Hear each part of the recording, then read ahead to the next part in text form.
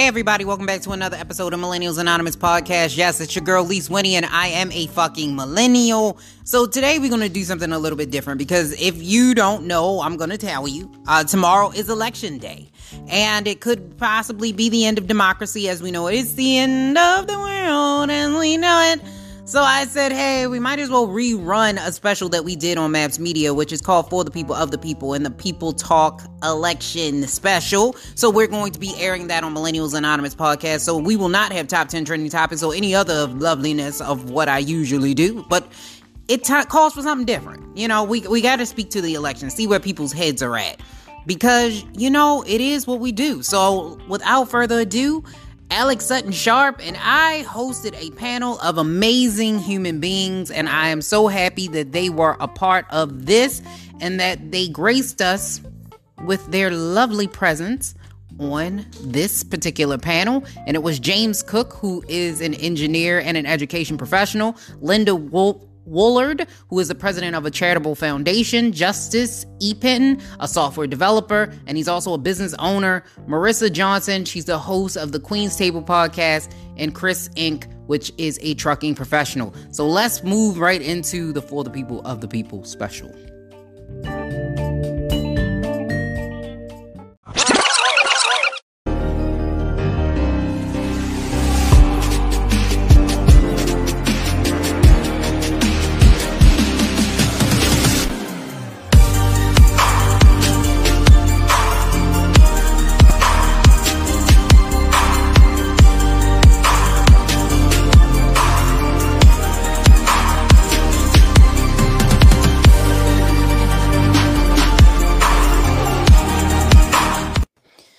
Hi, everybody. Welcome to a new episode of For the People of the People. This is the election special. We have a whole new group of guest hosts, panelists here today. We are going to be talking and having an open conversation from people who have different ideologies, they have different understandings, and they're from different parties. So this is a conversation. This is not a place to bash. We are not arguing. We are just having open dialogue. So what I need to do now is to introduce you to all of the wonderful people who were on the panel today. Or at least most of us are here. Now let's meet our panelist for tonight. Chris Inc. is a trucking professional and brings in a firm conservative view. James Cook is an educator and providing insight from the libertarian perspective. Linda Woolard is a president of a charitable foundation and will be giving insight on the Democratic base. Marissa Johnson is the host of the Queen's Table podcast, and she will be voicing her perspective from a progressive POV. Justice Epen is a software developer and business owner who's bringing the birthday party views. We would like to welcome our panelists. All right, so we are here today. We're going to be talking, everybody, like I mentioned before. If you are watching this, we will be using or may use some adult language every now and again, but we are going to be very respectful to one another. I just wanted to throw that out there. So without further ado, I want to get some information. Marissa will be on her way. I believe she's probably about 3 minutes or so away, so we'll give her some time. But in the meanwhile, we need to find out about each one of you. So here's the first question that I'm going to be asking each one of you. Who are you planning on voting for this year in this presidential election? If you want to name your political affiliation, you can do so. And then if you would ever vote outside of that affiliation. And lastly, what are the key campaign promises for the candidate that you are planning on supporting? So I'm going to ask Mr. Cook. Can you give us who you are? Let's get your political background. So James Cook here. Political background is originally growing up, I was kind of like right wing. I was actually registered as a Republican when I was like 17, you know, like going in the first time going into voting. But I quickly dropped that. I became a libertarian because I just kind of realized a lot of the right-wing ideology wasn't quite what I lined up with, and a lot of the left-wing ideology wasn't what I lined up with. And I just kind of really got attracted to this idea of like free people make good decisions. I own my body, you own your body, and we kind of respect that. Like that's a platform. Like don't hit anybody, don't take their stuff, and we can figure it out and we can cooperate. So I'm voting for Jo Jorgensen, who's the Libertarian nominee for president in 2020. She was in 1996 the first female ever elected or ever nominated to a presidential ticket as the VP for the Libertarian Party. She is also she's been a libertarian for 30 plus years. She's a PhD psychology lecturer at Clemson. I think she's got a lot that she brings to the table. Some of the key campaign promises are ending the drug war. She says on day one, she will federally pardon anyone that is convicted of nonviolent crimes at the federal level. Also on day one, she will bring the troops home from 150 countries that we're currently occupying. And then she refuses to sign a non-balanced budget. Anytime that a budget will be sent from Congress to her that is not a balanced budget, she will not sign it. I think those are some hardline things that good candidates should be able to stand for. I think libertarians bring a lot for everyone. They have something for everybody. So awesome. Okay. Now I want to get Chris. Can you give us, or should I call you Christopher? Can you tell us the same? Who are you going to be voting for this year? Would you ever vote outside of that affiliation? And what are some of the key things you are looking at this year? Well, again, I want to say thank you for inviting me for this. This is the first time I've been on a podcast, so this is a fun experience. It's nice to have a platform in which I can share my opinion because I've been feeling very strongly about different things. And the person I'm voting for, well, hold on for 1 second here.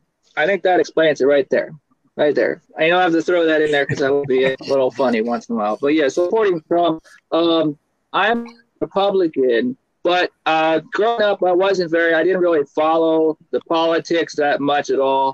I started following a little bit when Obama was in office and started following it ever since. But I think this past year, I've really been really in depth looking into it.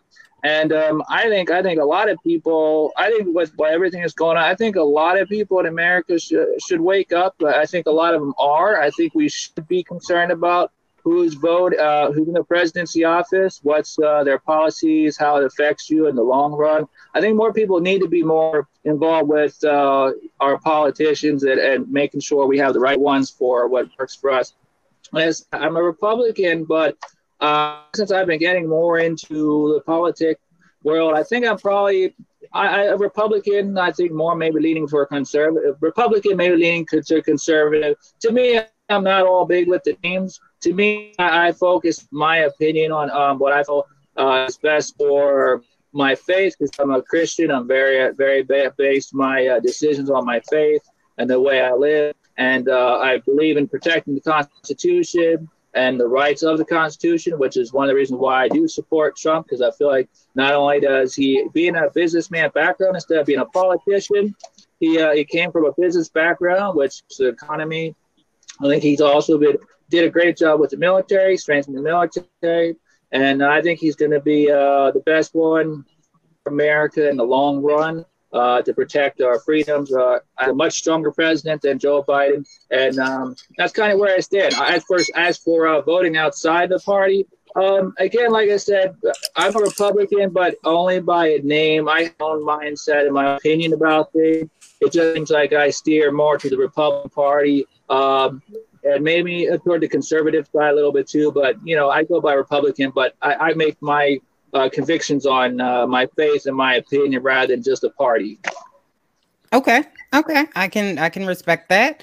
And Linda, can you tell us who you're voting for this year? Can you tell us, what key issues are important to you, and if you would vote outside of that affiliation?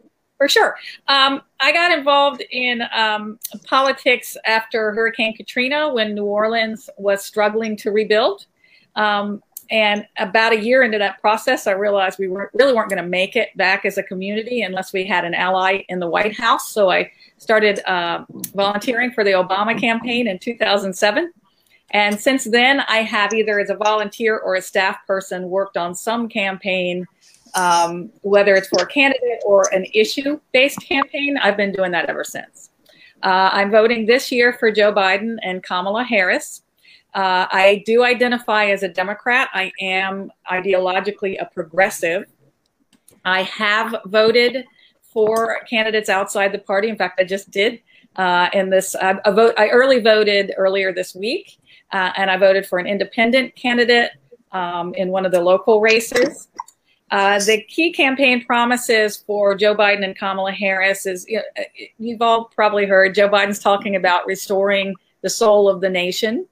But I think the first thing to tackle is tackling the pandemic, getting the economy stabilized, and helping those who are most in need based on the fact that they're handling the pandemic and the economic downturn. And all those things are related. He said he will protect and improve upon Obamacare. And one of the big things that he and Kamala are talking about are addressing climate change through a clean energy economy. And that'll be jobs for folks, a big economic initiative through clean energy jobs. Okay. Awesome. All right, Justice. Can you break it down for us? Let us know who you're voting for, because this is a good one. And let us know what the key issues are for you. And would you ever vote outside of that affiliation? Yes. Thank you so much for, again, having me on the show. Last time I was on, it was a really rocking good time. So I'm really glad to be back. I'll admit that I don't really decide who to vote for until I'm in the ballot box, but this year I am strongly leaning toward voting for Kanye West and the birthday party. And here's why. Number one, the Democratic Party is an unmitigated disaster for its entire history, the party of slavery, of Jim Crow, of all that. I honestly cannot see really any leadership whatsoever in the Democratic Party, and I think it would just be a great thing for America if we could put that party to rest forever. I'm not a mono-party person or a multi-party person. I think a two-party system is just fine, but we got to get rid of the Democratic Party, so I'll probably never vote for them. In Maryland this year, a red wave isn't really in play. So I think the pragmatic strategic vote here actually is for Kanye West. If you support Kanye West, if you vote for him, you'll be taking votes away from Biden, which is a great thing. Take votes away from the lying supporter of baby murder and give them to the pro-life, pro-Christian candidate. I'm 100% on board for that. So in Maryland, I think a vote for Kanye West is the right vote. The only way America truly becomes great again, truly favored by God, is a matter of repentance from sin and just being a good, moral, virtuous people, which is what this country was designed for. Would I ever change my affiliation? I'm actually an independent. I'm not registered with any political party. I never have been. I do consider myself very open-minded, though. And, I'm attracted to a lot of conservative principles, libertarian principles. So, yeah, I would definitely vote for someone who is really virtuous, really wise, anyone that's the right choice at the time. You're given the options that you're given, and you need to make the lesser of multiple evils decision. So, yep, I'm voting for Kanye, and I would definitely consider voting for other people. Okay.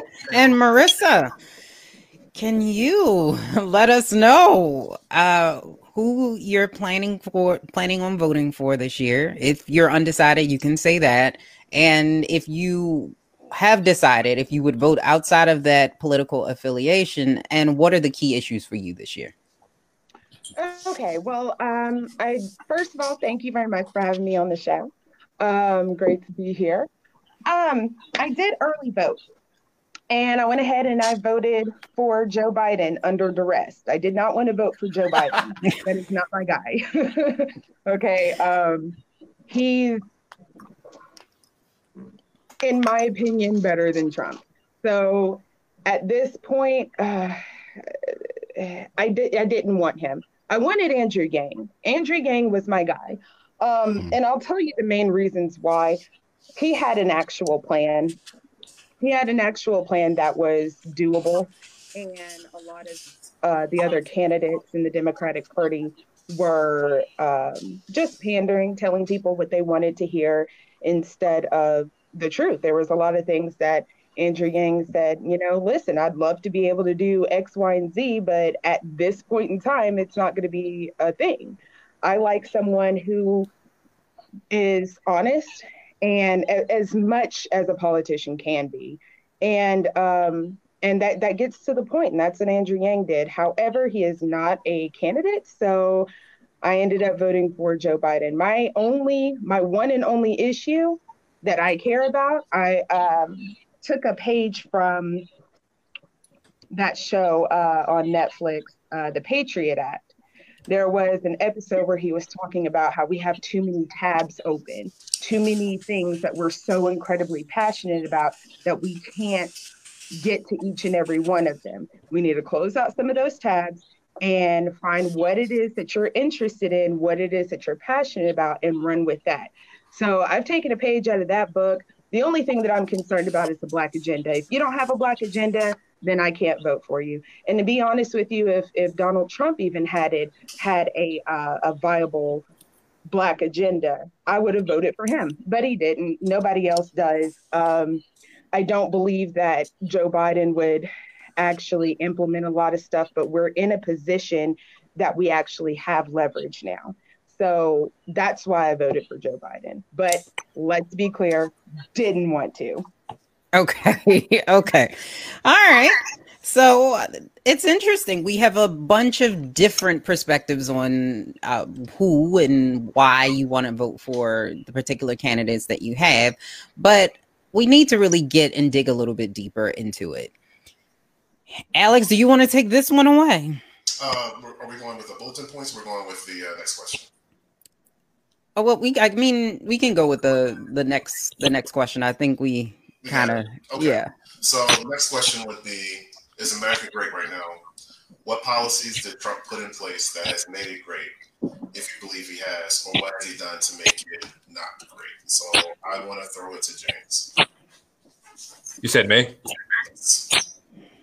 So first of all, Make America Great, that 2016 slogan, I thought that was a really good slogan. Just talking from a slogan perspective, I thought it was on the level of Obama's Hope and Change. That was awesome. Mm-hmm. That was really good because it kind of drew some of the everyone kind of recognizes, I think regardless of your political affiliation, you recognize that there's some things wrong in the country. You don't quite know, or we can't quite agree on exactly what's wrong, but we need to fix some stuff, right? So Trump actually tapped into that, which is why I think his campaign was so successful. He tapped into it. It was a great slogan. But unfortunately, I don't think America right now is better off in 2020 than it was in 2016. So that's why his campaign slogan, keep America great, doesn't make a ton of sense. You see, even aside from the COVID pandemic, I was talking about this, even in 2018, 2019, a lot of his policies, especially economic policies, were just they were destroying the economy. It was like putting the economy on caffeine. And I know a lot about caffeine because I drink plenty of it, but I know when to stop. The problem is he, I think, is just so short-sighted that he wants the economy to do really well. He wants to get the credit for it. And so he's willing to sacrifice long-term stable growth for short-term making him look good. And I think that's one of his main problems. He wants to make himself look good over anything else. So even aside from that, there's so many other issues that I don't think are better now. I think we're more divided. I think there's more centralized power in Washington. And that makes us fight. Like, we should be unified on so many different issues. But the fact is there's so much power. Donald Trump has so much power. And if Biden wins, he's going to have so much power. And we're all just going to Washington to fight each other instead of if the power is a little bit more local, we wouldn't have to fight over whether we open schools or how we deal with COVID or just all of these mandates that we're all fighting over. It's all because the power is in one spot. So I think that makes us worse overall. And it makes the political discussion worse. It makes all of the animosity worse. It makes us at each other's throats. And I think that's contributing to a lot of the civil unrest right now. So no, I don't think America's great right now. I think it's much worse than it was in 2016. And I didn't answer. I forgot. Would I vote out of my party? Absolutely. I actually have. I was a Tulsi Gabbard fan, the Democratic Party this past year. Voted for primaries. I really liked her. And I have voted for both Republicans and Democrats in my past. Perfect. Gotcha. And I'm sorry, Green Party too. Green Party. I campaigned for Howie Hawkins in Maryland, got them on the ballot this year. Awesome. So you're just like all around. I like ideas. I love ideas. I'm all about ideas. So hopefully that means you support Andrew Yang. He's an idea person too. So yeah, no, I liked Andrew Yang. I disagreed with a lot of his stuff, but I loved the conversation he brought up, and I wish he was more successful on that debate stage. Gotcha. Same here. So, hey, Chris, I'll throw it to you. The campaign slogan has changed to "Keep America Great." So, do you believe that America is great because of Donald Trump? And if you do or do not, explain. Chris? All right. So I'm next, you said? Yeah, you're next. Yeah, sorry. I'm next. Sorry about that. I was waiting for my big picture. I was waiting for my big picture to come up on the screen. So, okay. Waiting for your glamour shot. Yes, that's right. I gotta wait for a glamour shot. I gotta look good, you know. So, as for being America, as for being America under Trump's presidency or not, I would say that there is a lot more better with Trump's administration than we've seen in the 8 years of Obama's administration. The economy, for one thing, has improved greatly in the 3 years that Trump's been in the office over the 8 years that Obama's been in the office. I mean, you can look at the numbers too. I think one of the things that, although I do not say that I don't think that America is like great, but I think it's better with Trump. I think Trump has American people better in mind, and I think the fact that he has he coming back from a business standpoint, which economy is a big deal. And I think the fact that a lot of things that he did, such as like knocking out our taxes, cutting the taxes down, the plans that he put in effect, like the tariffs and stuff, like trying to bring businesses back to America. I think that is one of the things I think when Trump was talking about making America great, it's not that it's going to be perfect. That his point is trying to bring more of our place of America here, bringing the more money, the power back into our place instead of depending on foreign powers and losing a lot of our economy over to manufacturing. I know I work in manufacturing, and I used to always hear people complaining about, we're sending jobs overseas, and that's what we've done. So what Trump did, I know our topic isn't all about economy, but just it's kind of around the same thing. The fact they put tariffs on businesses that are sending businesses overseas is giving the businesses more incentive to bring that manufacturing in America by giving them tax credits. And I think Trump has done more than he's been given credit for. I think part of the problem that we have division is the fact that the Democrats are so hell-bent, so bent on against Trump, and because they lost their power, they had Obama in their office for 8 years.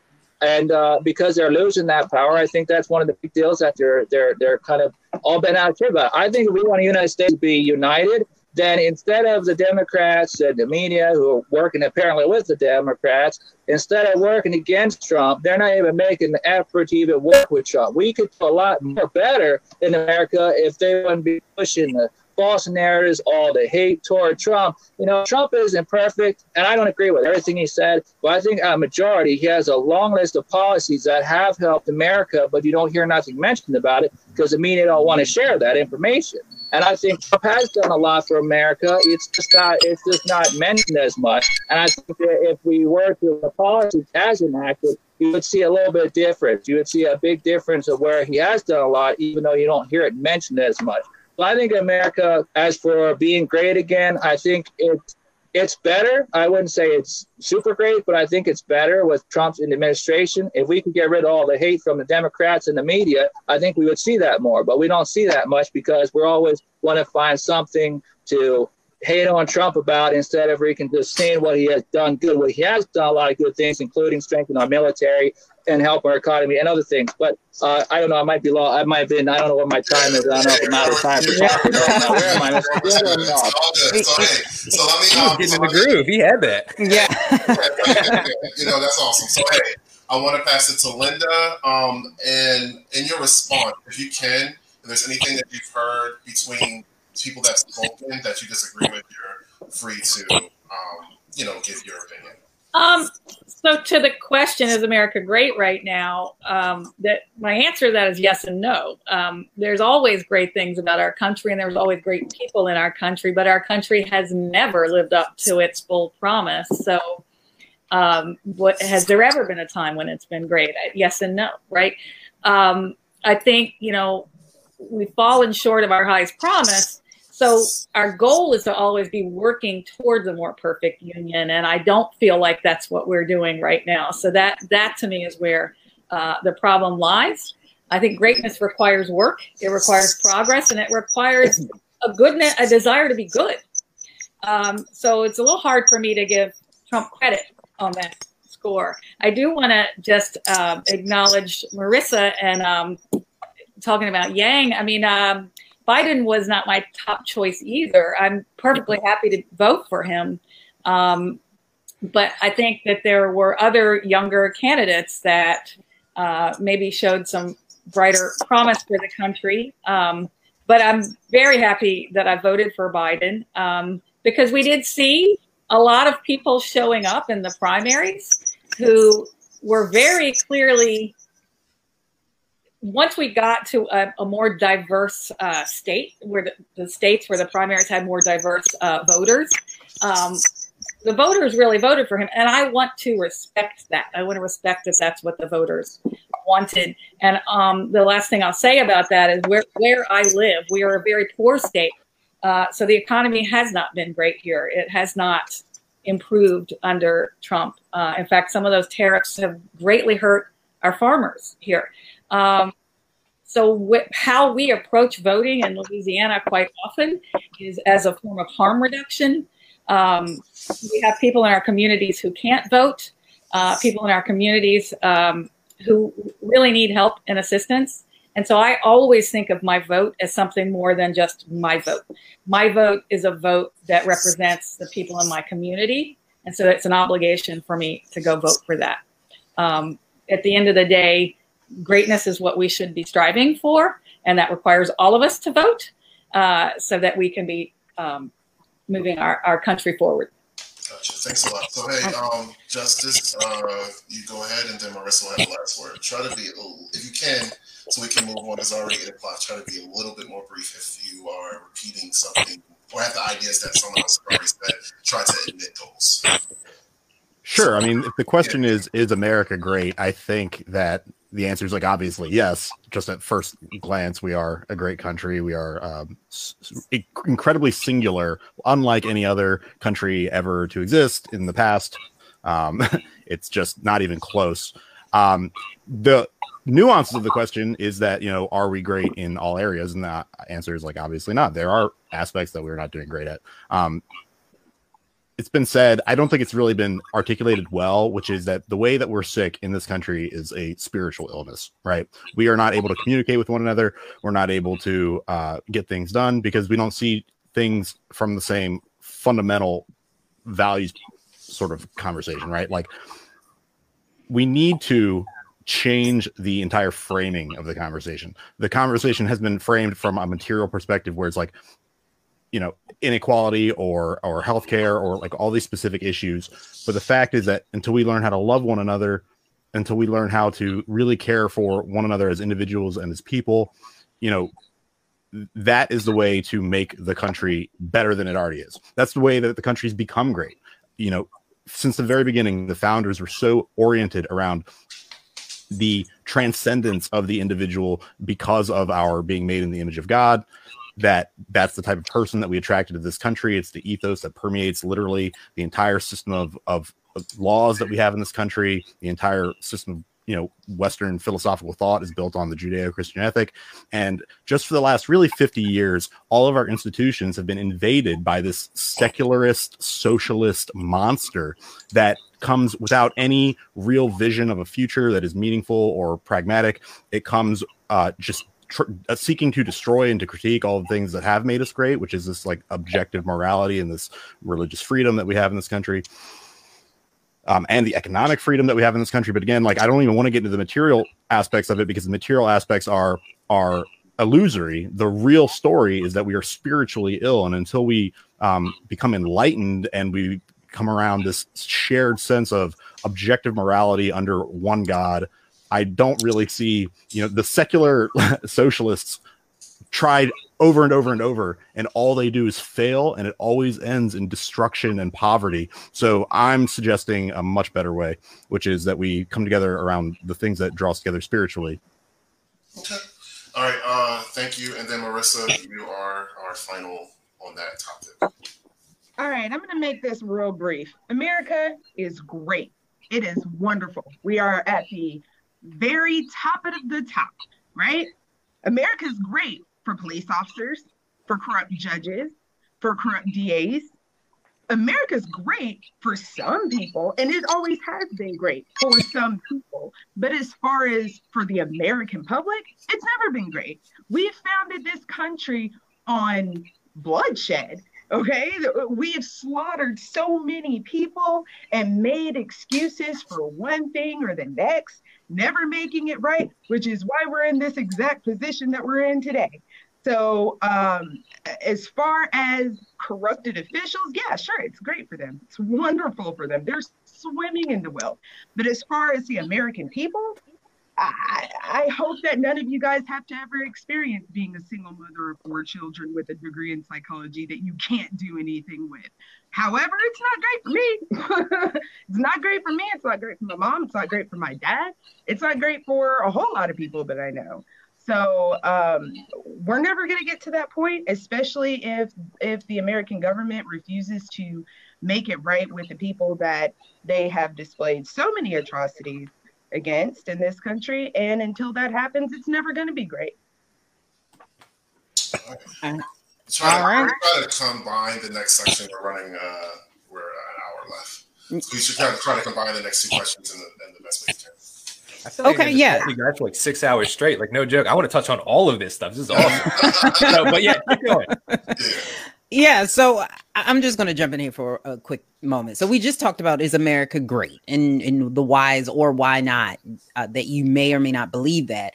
Now, we have an election coming up very, very quickly.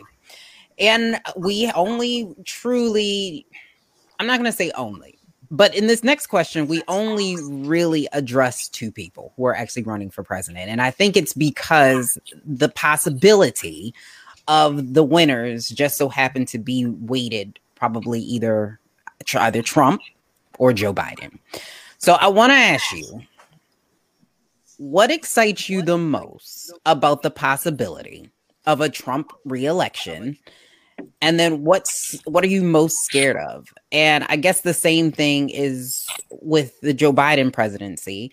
And then I want, given their record, does either candidate really deserve to get the African American vote, which is a big pull right now for both candidates? I'm going to ask the Biden supporter first, because right now it's showing that Biden is potentially in the lead. Linda. Yeah. So clarify for me, though. You want me to just answer what excites me about Biden, or you want me to talk about what would excite me about Trump as well? For both. So how about this? Since we kind of talked about that question when we talked about our policies, let's just go with the deserved black folk. If that way we can. And I don't want to mean to like cut into it. That's fine. Yeah. I kind of really did talk about too. I don't know that it's about exciting for me for either of them. I think it's about getting the best person in there and someone who I don't feel is terrifying. Look, I don't think nobody deserves anybody's vote. I think you have to earn a vote. I think that said, you have some vastly different people running if you're talking about the black vote. And I'm speaking as a white woman, so just let's be clear about that if anyone's not able to see the screen. But we have the current occupant of the White House, Trump, who has a long history of racism that I think is... Could you give an example? Pretty severe. 50 years ago, the Nixon Department of Justice accused Trump of racism for refusing to rent the black families. If you get accused of racism by the Nixon administration, that's pretty hardcore. He took out full page ads in the paper when 5 young black and brown boys were accused of raping a woman in Central Park. Those they had to serve some time, but the young men were later shown as they're now called the Exonerated 5. You can watch Ava DuVernay's When They See Us on TV. about that. He took out a full-page ad in the paper. He has never apologized to them. He wanted the death penalty for those people. He went around the country talking about birtherism and pushed that conspiracy theory forward. So that's 3 examples, and I want to go on it too long. But there's more to be found. Biden is a white man who was born at a time when segregation still existed. He is a product of that time. I believe he is trying to evolve. I don't think it's an easy process for folks. That said, the reason he entered politics was after watching the race riots in his city of Wilmington, Delaware, after Martin Luther King was assassinated. And he felt civil rights was what animated him to political life. He has chosen for his campaign leadership. Simone Sanders is an advisor in his campaign, one of his top advisors. My Congressman, Cedric Richmond, is co-chair of his campaign. He chose a Black woman. He said he'd choose a woman. He chose a Black woman for his running mate. He has pledged to choose a Black woman for Supreme Court. He understands the need to address the issues of generational wealth. He has a full-fledged plan on his website, joebiden.com/Black America. It's called Lift Every Voice, if anybody wants to read it. So I think he's backed by a lot of people who I think are trusted in the Black community, in the Black progressive community specifically. Yeah, and I want to get Chris in here because he's on the other side of this. So, Chris, I know you're not an African American. I get that. But given that this is one of those bigger bases, also the Latinx community is also a big push right now. They're trying to get the Latinx vote. They're trying to get the African American vote. Do you think, given the record of Trump's record, because I know you hear this a lot, you hear a lot that Trump is a racist. What do you think, or do you think that Trump is a better candidate for people of color?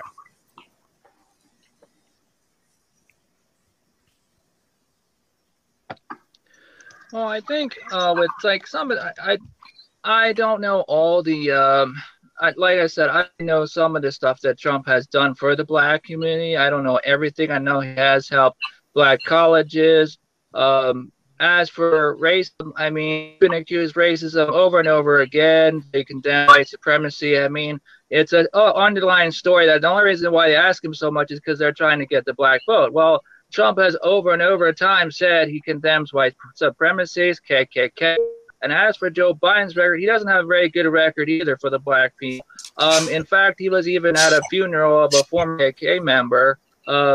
I don't know a whole lot of details about that, but he also had that criminal bill back in the 80s that put thousands, I don't remember the numbers, a high number, thousands of Black people in jail. So to try to say that he's not racist, I also think is just because he Black woman, which some people kind of contest, not really fully, it's really not important. But the thing is you know, if you're only picking a candidate because she's Black, I don't think that's really a good answer. If you're going to pick a woman, whether Black or whatever, you need to pick her because of her credentials. And Kamala Harris does not have a good list. If you look at her history, she doesn't have great credentials. She's also very extreme leaning, and has some bad reputation as being a prosecutor, has done a lot of things that are really bad. So as for Trump goes, I don't know about before his presidency as much as he has done as for Blacks, but I know since he's been the president, he did the prison reform bill. He's done other things. I don't know all the list right now. I don't have all the list here, but I know he's been working to help Black people more. And between Joe Biden and Trump, well, Joe Biden, he has no excuse to say he's going to help Black people. He's not racist. Well, my goodness gracious, you know, he's been in politics for 7 years and ran with Obama, the first Black president in the United States of a freaking America here. And he hasn't done a single dang thing for the Black people. When he was with the VP with Obama, what did you see that they really did much for the Black people? Hardly much anything talked about. And I just, although I don't know, I would like to see more for Black people for Trump, and I have to try to look at some more, see what, and try to follow up a little bit more what he's done. But I still think out of both the two, that Trump is gonna be more help for the Black people, and that affects both the community and the economy, and everything works together to help the Black people. And also, incidentally, as for polls go, because the polls haven't been always accurate, actually it's interesting to note that the polls actually are raising for Trump from Black people, which you don't hear much about that. But more Black people are voting for Trump, so apparently they see something with them. But that's where I stand.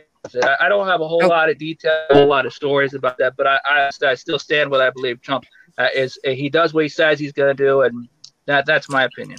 Okay, I'm not sure where those polls are, but we're gonna leave those polls where they are. Okay, but what we're gonna do is we're gonna jump to another topic here. I want to ask you guys. We don't really have a lot of things going on as far as wars or new wars, or they're not engaging in new wars. Okay, but war is heavily on our mind. There, of course, we have places like Iran. We have other foreign powers that we need to be looking at. What are your thoughts on war? Is there ever an acceptable reason to potentially invade another country? Do you think that Americans should be doing more in foreign policy? Because there is this ideal that under the Trump administration, we have not been as strong on foreign policy. We have allowed certain dictatorships to be able to do as they please. I'm going to ask Mr. James, what are your thoughts on this? Do you feel that America is being kind of lax on foreign policy? And do you think that there's ever a need, or what's your thought on war? So war in general, I'll cover like the broad philosophical topic. War should be defensive. There's like an old doctrine about what is the just war? What is a good war? And usually it's almost always defensive, right? So you try to trade with people, you try to talk to people, and only as a last resort should you go and murder their kids. That's not okay. You can't just drop a bomb in Hiroshima or Nagasaki. That's not okay. There's things that America's done for war, and we just don't care because they're all, not Americans, right? So in general, I'm very skeptical of war, as are just about every single libertarian I know. And the other thing is, war is the biggest government program in the history of governments. This is what they do. That's where most of the money goes. That's where most of the power comes from. Every single war, the government gets more power, and they use it to keep people in line. And then guess who gets killed? Well, people in third world countries, because we just don't care about brown people in the Middle East, I guess. So I'm very much against war. Is war ever okay? If it's defensive, yeah, we should pull all of our troops home, have them on our borders. If somebody's dumb enough to attack us, we'll slap them around like nobody's business. We spend more than the next seven biggest countries combined on war, not defense, on war. We're in 150 countries around the world. We're subsidizing all of Europe's defense. We're subsidizing Japan's defense. We're spending $1 trillion a year on war. What does it cost to defend a country like this? I don't know, 300 billion. So we're wasting like $600 billion just going around and occupying countries. And the reason why it seems like we're not at war right now is because nobody's talking about it. We're in 7 active military conflicts. We're actively involved in a genocide in Yemen, and nobody cares. So wait, how are we involved in a genocide in Yemen? So the Yemenis people are actually being I consider it systemic extermination. You can keep talking, but I'm going to bring everybody in. But you can keep talking. Oh, yeah. So Saudi Arabia is exterminating a political or a particular race in that area, and they're located in Yemen. They're being sanctioned, they're being bombed, and they're actually being actively killed. The military equipment that it's being used to do this, and the airplanes that they have, and the military equipment is all from the United States. We're consistently giving Saudi Arabia basically free range, and we're not condemning them. This is an actual genocide. If you look at the numbers, there's starvation. It is not okay. So that's one of them. But we have Iraq, Afghanistan, Pakistan. We're currently in Libya. We're still fighting the ISIS thing. We're in everywhere, and it's insane because we don't talk about it anymore. It's like, here's the thing about Obama. The anti-war left was great under Bush. Where'd they go under Obama? He was doing the same stuff, except it was only 5 countries. Now we're in 7 countries. It's insane. So I'm sorry. That's a personal thing for me. I hate war because it's just like legalized mass genocide, and it's not okay. We should be defensive. We should not be involving. The reason why a lot of the attacks happen on us is because we're poking people. We're overthrowing governments. We overthrew Venezuela's government. We overthrew the Shah in Iran in 1953. And what happened? They took our hostages. And so that's why we reap what we sow. So you believe that a lot of the things that have happened to America were because we were helping or doing humanitarian efforts for other countries? I don't consider them humanitarian efforts if you're killing kids, bombing hospitals, and overthrowing elected governments. That's not humanitarian. That's a cover. Humanitarian is a cover for us propping up oil companies in the Middle East and us propping up corporations in Central America. That's humanitarian. That's not okay. So does anyone else have any Justice? Yeah, I'm gonna ask Justice, since he kind of interjected there. What are your thoughts on this? Yeah, I think he made a great point in the very beginning about just war, which is Augustine's theory about whether or not a war is just. That's the original sort of philosophical conversation on whether or not war is just. Obviously, sometimes war is just, right? Like it is just for England to fight against Nazi Germany in the World War II. So sometimes war is necessary. There's the saying, war is politics by other means. I think one thing that is important to keep in note in our context is that we live in a society where everybody is against war. The Democrats are pacifists. The people on the right are mostly libertarian, non-interventionists. It's very unfashionable to be a war hawk right now. And so there might actually be something to it, because whenever the herd is all going in one direction, you might want to watch out for the cliff. I think that the other point that James was making that's just pretty naive is this idea that war only comes in like one category, which is like, this is merely a front for some sort of like oil move or some sort of power play. Like there are people who want to go to war for just cause. Like a lot of people wanted to go liberate Hong Kong. A lot of people wanted to liberate Venezuela. A lot of people in Venezuela right now would probably be a lot better off if we got that like insane communist out of office. So there is sometimes that I think it's useful to go to war. I think the other thing that we need to just acknowledge, is that we've been at war for the last 30 years with China, and we don't even know it. China wrote a book, the People's Liberation Army wrote a book in the 90s called Unrestricted Warfare that lays out basically a Cold War strategy against the United States that they have been enacting for the last several decades. And we've known about it, but our elite, who are overwhelmingly secular, non-interventionist globalists, never talk about it. And so this is why China has got investments in all of our major media companies, has got investments in all of our major technology companies. It's a major problem. And so like the question before that I didn't get to answer was, what has Trump done to make America great? And that's a great question. I think one thing that he's done is he's been tough on China. We need to be even tougher on China. But the fact is that only like 1% of Americans have the balls to say when it's a good idea to go to war. And with China, it's absolutely an existential threat to all of Western civilization. I think we've seen that with the coronavirus nonsense. We need to get tough on China. If it means going to war, it means going to war. And honestly, there's such an evil, wicked, secular, communist regime. I think it would probably be a good thing and a net benefit to society. So you don't agree with Thomas Jefferson and the founders that we do not Thomas need to Jefferson. go out? I don't agree with Thomas Jefferson on almost anything. Well, let me finish the question. So the founders specifically said that we do not need to be the world's policemen, and that we do not need to go out and search in. Let me finish my quote. Okay. The United States. Respectful. Okay. Let him. I'm sorry. I apologize. No, you're okay. Go ahead. Finish your thought. The quote was exactly that: we do not need to be in search of monsters to destroy. And this was actually specifically out of John Adams, the elder. We do not need to be a nation in search of monsters to destroy around the world, lest we find ourselves in foreign entanglements. So basically, and also, how can you argue we're non-interventionist when we're in 150 countries and 7 active war zones? And how can you argue that? One thing at a time. Can I answer one of these questions? Well, you got to make a whole bunch of points, but yeah, go ahead. Well, I mean, the non-interventionist point, I think, is like most Republicans and conservatives right now do adopt the non-interventionist libertarian stance. That is the popular position on the left, or on the right now. On the left, I actually think the left is becoming a little bit more interventionist than like I remember like 10 or 20 years ago. So, I I'll concede that, yeah, there might be a little bit more than 1% of Americans who are, pro-intervention. Yeah, I'm not looking for monsters to destroy. I'm not saying we need to look for monsters to destroy. I'm saying that China has been committing acts of war against us for 20 years, and we are pretending that it's not happening, and that is stupid, obviously. Okay, that's what I'm saying. All right. Okay, and this, we can talk about this forever, but here's another topic that I'm pretty sure you guys will go back and forth on.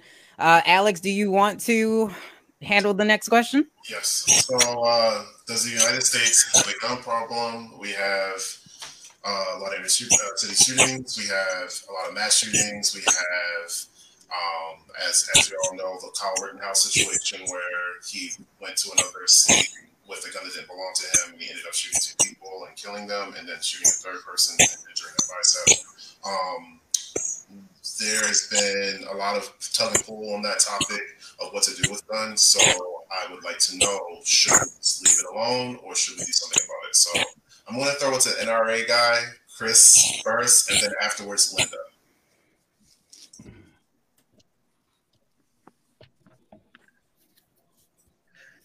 Hey, quick before I get the guns, I had to comment a little something on it, real quick.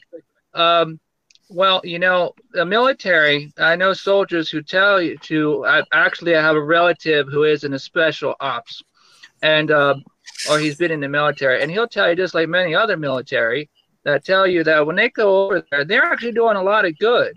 I mean, if you only say the war and you only look at the one point of it, you don't realize that America has a lot of good. And going over the countries, a lot of military has helped people. You don't hear much of it talked about, but going to the military over there with the war. And one quick thing, Trump has pulled the troops out. Obama, and he's been pulling the troops out with the military. And as for foreign policy, Rick, with the war situation, he has been nominated for 4 Nobel Peace Prize. So that's my quick answering about the military. We do need a strong military force because the world out there, they don't look at the things that we do. We're Americans. We look at things different than what the world does. They look at power. And if we don't have a good, secure power base in our country, we're just going to get overruled by them. A quick thing about guns. Okay, well, we know it's Constitution right to bear arms. The reason why it's important is because you have the right to protect your family, your loved one, property, and we don't have that. All we do is give more powers to the criminals. We don't give power to the citizens. And the more laws you try to put to restrict on gun rights, all that does is give more power to the military. I mean, to the criminals. Look at places that have tight gun bans, such as New York City. It doesn't do anything for the crime. Crime's still going to happen. It's important because it helps just give us that independence to protect. So if a cop isn't around the corner and there's someone that's going to try and rape or kill your family, you have the right to protect your family. And that's why it's important to have the freedom that we have with the guns. I don't like Biden's policy with the guns, although he won't say it. He's eventually wanting to ban guns. I mean, I went to his site. You can look at his website. It's pretty legit with the stuff he has. It's pretty harsh about guns. And he's not about the second, and you can read it in his policies. But I'm not going to go through that. But that's my quick note on that. I'm very firm in the right to bear arms, protect your family and loved ones, and that's where I stand. Okay, so you're saying that you believe that Joe Biden is trying to abolish the Second Amendment. It's up already. Yeah. So hey, just also be clear. Well, I think. Well, go ahead. To be clear, you don't think that we should do anything with guns whatsoever? No. Just be really quick because I got to go to Linda. There should be no changes whatsoever. You don't want guns touched at all.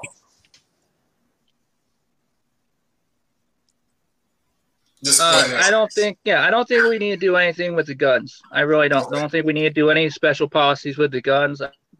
Yeah, I don't think we need to change anything regarding. All right, cool. Linda, can you give a response? I can be real quick. I do hope people will go to Joe Biden's website, joebiden.com, and read about his issues, because no, Joe Biden does not want to abolish the Second Amendment. I think polls show that the vast majority of Americans actually believe in a few different things that we should do, like assault rifles and background checks. There are some things that people actually Republicans and Democrats majority of actually agree on, and I think we should move on those. And I don't know if it's okay. I don't want to be disrespectful of your flow, but if I could yield some time here to Marissa, I'd love to. Of course, no, definitely. She was my next pick, and then I have a follow-up that I'd like to go with the two people I know love guns, which are the remainder two gentlemen. So.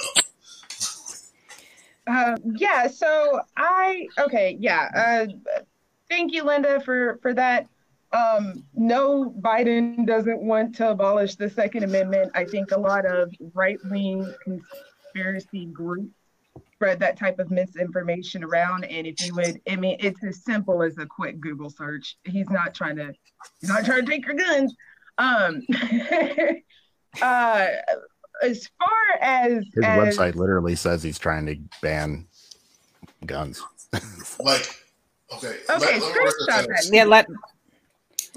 Get weapons of war off our streets. The bans on assault rifles and high-capacity magazines that Biden, along with Senator Feinstein, secured in '94, reduced the lethality of mass shootings. But in order to secure the passage of the bans, they had to agree to a 10-year sunset provision when the time came.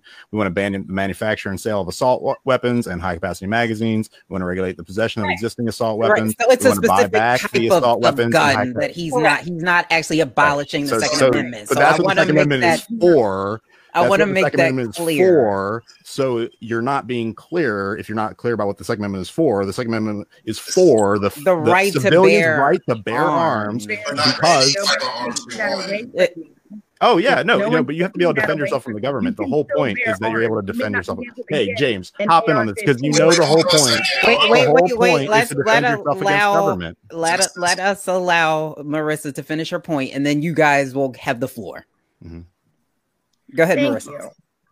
Thank you. I don't understand why people assume that banning AR-15s is taking away all guns. That's not a thing. I think that a lot of people are very paranoid by these conspiracy theories that are always coming up. It's on his website. Right around election time, and it's always, wow, I'm not Kamala Harris. So we're gonna get this wrapped up real quick. As far as any stipulations being on guns, laws, regulations, all of that, I say let anybody have whatever it is that they want. I mean, because eventually it's going to get in the wrong hands, and then we're going to have the right type of regulations that we need. People aren't going to understand that unless you put them in the thick of it. You let anybody take an AR-15. I guarantee you, there's going to be some proper rules and regulations. But until that happens, you're not going to get anything out of anybody. People are too paranoid that everybody's going to come and take their guns. It happens every election cycle. The Democrats are coming to take your guns. Nobody's ever come to take your guns. Obama had 8 years to take your guns. He never took your guns. Biden's not going to take your guns. Guns aren't going anywhere. Point blank. Well, so weird because communists are always taking the guns. Like they took the guns in Venezuela, they took the guns in Australia, they took the guns in New Zealand. They take the guns every single time they get the chance. America. And the fact is because we have the Second Amendment that says we have the right to bear arms. And the whole point of the Second Amendment and the right to bear arms is so that we can defend ourselves against a well-regulated militia. We have to allow everybody the right to bear arms. Because if we don't give I'm gonna have to mute because we have to give everybody the chance to speak, because when audio we can't hear each other. So when we play this back on audio, it's like, what are they saying? So that's why we need to make sure that everybody is getting a chance. So go ahead, Alex. Let me give a follow-up, and James and Justice, you guys can answer the question. I guess piggyback off each other with this. Would there be any gun legislation that you would be okay with if it was implemented? That would be my question for the two of you. So, James, you go first, and then Justice, you can go last. We both know that you guys are very pro-guns, and you guys don't feel that there's a gun problem in America. So, what about that follow-up question? So the first thing, the first question about the guns was, what do I think needs to be changed about the guns? Well, I'm going to be completely honest. One of the main reasons why I am very pro-gun is because I think more minorities need guns. All right. So I did a ton of research back in the founding of the United States when they were still colonies, all the way up through modern times. And systemically, every single gun law that was ever passed, every single gun legislation, gun confiscation was aimed directly and explicitly at minorities and especially African Americans. The reason why is because they were all scared of slave uprisings and revolts. So systemically, if you look at every single gun control legislation from every single state, it was an average of every 3 years, they would pass a new, stricter, where they could go into somebody's house and take anything that could be dangerous so they couldn't defend themselves. So my first point is that every single tragedy that has befallen minorities around the world, and especially in the United States, is partly because they can't defend themselves. So I'm very pro-gun, especially for the people that are minorities, and I mean that because minorities are the ones that get beat up on and taken advantage of. So if you look at minorities, whether you're white or you're black, or whether you're poor, you're rich, or whatever, it's the minorities that need guns so they don't get stepped on. And I think that's one of the things that keeps the United States free. And it's not that I'm saying that there's not a problem with violence, because there is, and guns are a choice of people that want to use violence on other people. But I think that it's something to consider. Is the implications of if you disarm people, if you disarm everyone, including minorities, we're just going to revert to oppressing minorities again. I'm not saying that's going to happen, but I'm saying that whatever minority there is, and I'm not just specifically talking about black, white, Hispanic. I'm talking about whether you're associated with a particular group or whether you're poor, because that was the other thing, is they started regulating that poor people couldn't have guns. So I think it is an equalizer in the broader sense, and I think it's kind of naive to not think that bad things will happen to minorities if the minorities are not armed. Now, interestingly enough, the NFAC down in Georgia has kind of taken this and run with it. There's that group, is Not Fucking Around Coalition. It's all armed African-American men and women, and they march just to show that they have weapons. They don't use them. They just say, hey, don't fuck with us. And on top of that, there is a new organization called Black Guns Matter, led by Maj Toure up in Philly. Great dude. He teaches firearm training for inner city people, de-escalation, conflict resolution, so that we don't shoot each other when we're mad. Right. And I think these things are important. We're not responsible gun owners a lot of times. So I think education and training is really important. But I also think if you start taking things away from people, minorities are going to have it the worst, because it happens in history every single time. Talking about Greenwood, talking about North Tulsa, talking about Nazi Germany, talking about every single genocide you could possibly imagine. It's against minorities, and they don't have the way to defend themselves. So I think it's a broader conversation there. It's how much do we want to limit minorities' ability to defend themselves? That's a really important topic. So I don't think you answered that. I wanted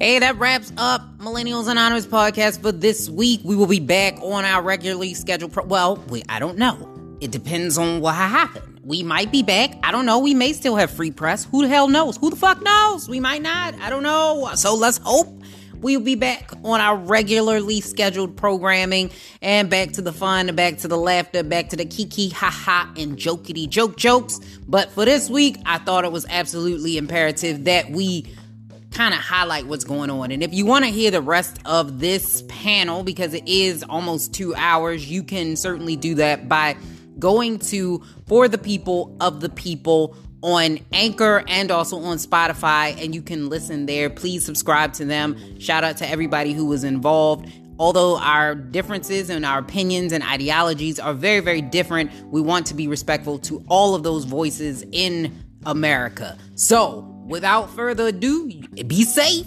Be safe. Walmart didn't stop selling guns, y'all. So be safe. And that COVID out here. I told you she in your closet, she under your bed, she in your car. All right? She here.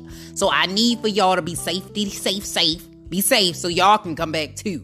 So we will see y'all next week. Bye.